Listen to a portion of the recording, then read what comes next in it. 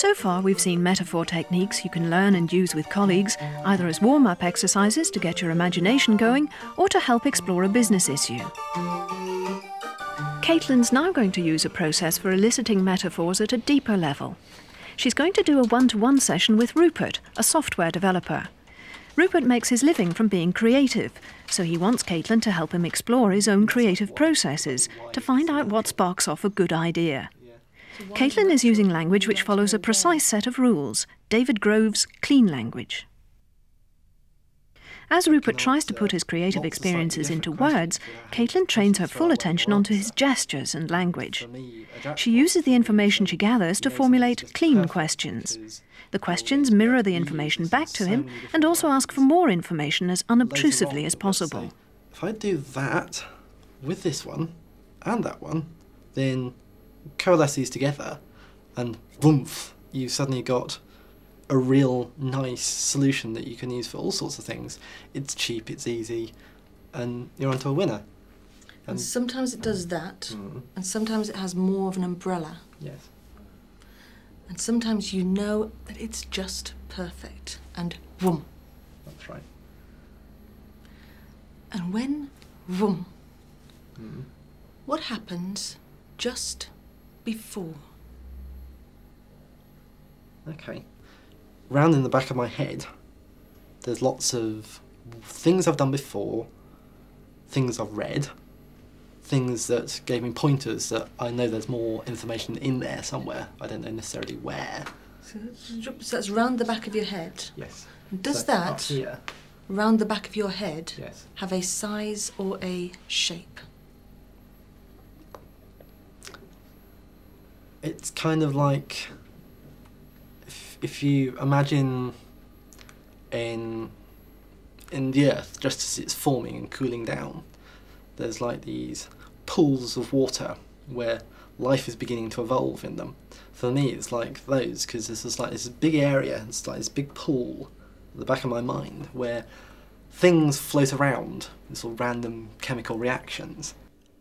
I think we get seduced sometimes into believing that words are the most important form of communication because we write and we speak. But if you watch people, particularly if you get interested in this stuff, they'll say, I don't know what this thing is that I need to work out. But if you watch their body language, a lot of information is in space. I don't think people think in their heads. I think people think holistically, not even just in their own bodies, but in the space around them. So you often hear people say, well, I know what has to happen, but there's these barriers in the way, and every time I try and get there, I get caught up. Now, what they're telling you is they've got a problem that has no answer to it, but if you watch them, they've mapped it all out for you. Rupert sometimes lets his language become analytical, so Caitlin gently draws his attention back to his imagery. The pools round the back of my head. Yeah. They're pools where life is just forming. Yeah. What kind of pools are those pools around the back of my head? There'd be like sort of a dark primeval, not evil, but very emotive, almost like seedy. There's an awful lot that goes on in this very small area that bounces around, and it's wild and unruled, and there's no law. It's dark, primeval, Yeah. wild, unruled, and no law. Yeah, that's right. It's like this unkempt place, and anything can happen with anything. You're not limited by anything in that particular bit of it. It's like there are no rules. You can mix salt and sugar, and it doesn't matter. So there's no rules in that place. Yeah. And when that place, whereabouts is that place where there are no rules? What I particularly was attracted to with clean language is that it doesn't alter or impose very much structure on what's going on. If I say to you, so how do you feel about that? I'm directing your attention to your emotions or to some sensation, some physical sensation.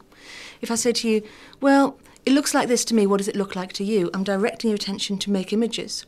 The clean language doesn't have any representation words in it. That means it doesn't talk about seeing things, feeling things, or hearing things. It leaves the receiver of the question open to bring up any information they have available to them. If you were a traveller going out, you're not imposing your culture on somebody else's. You keep yourself as blank as possible so that you can learn as much as you can from that system in its way. You go and become a part of it. Do as when in Rome, do as the Romans do, and it's got that feel to it. And I really respect that in language. It leaves other people intact. You're also looking inside yourself all the time, and what Caitlin is asking, you only sort of kind of hear on the outside that they're just sort of kicking you along with your mind. So your mind is trying not to be interrupted by what Caitlin's saying. And that's one of the very important things I found about the clean questions is if she puts any content of her own in or something, that will probably take me out of where I should be going. If she can keep it clean questions, then I don't get interrupted in my flow and you can go off and explore. You know when you've hit on it because it holds true. And yes, there is a real feeling of, yes, we've cracked it, we've got it right. And that's really nice.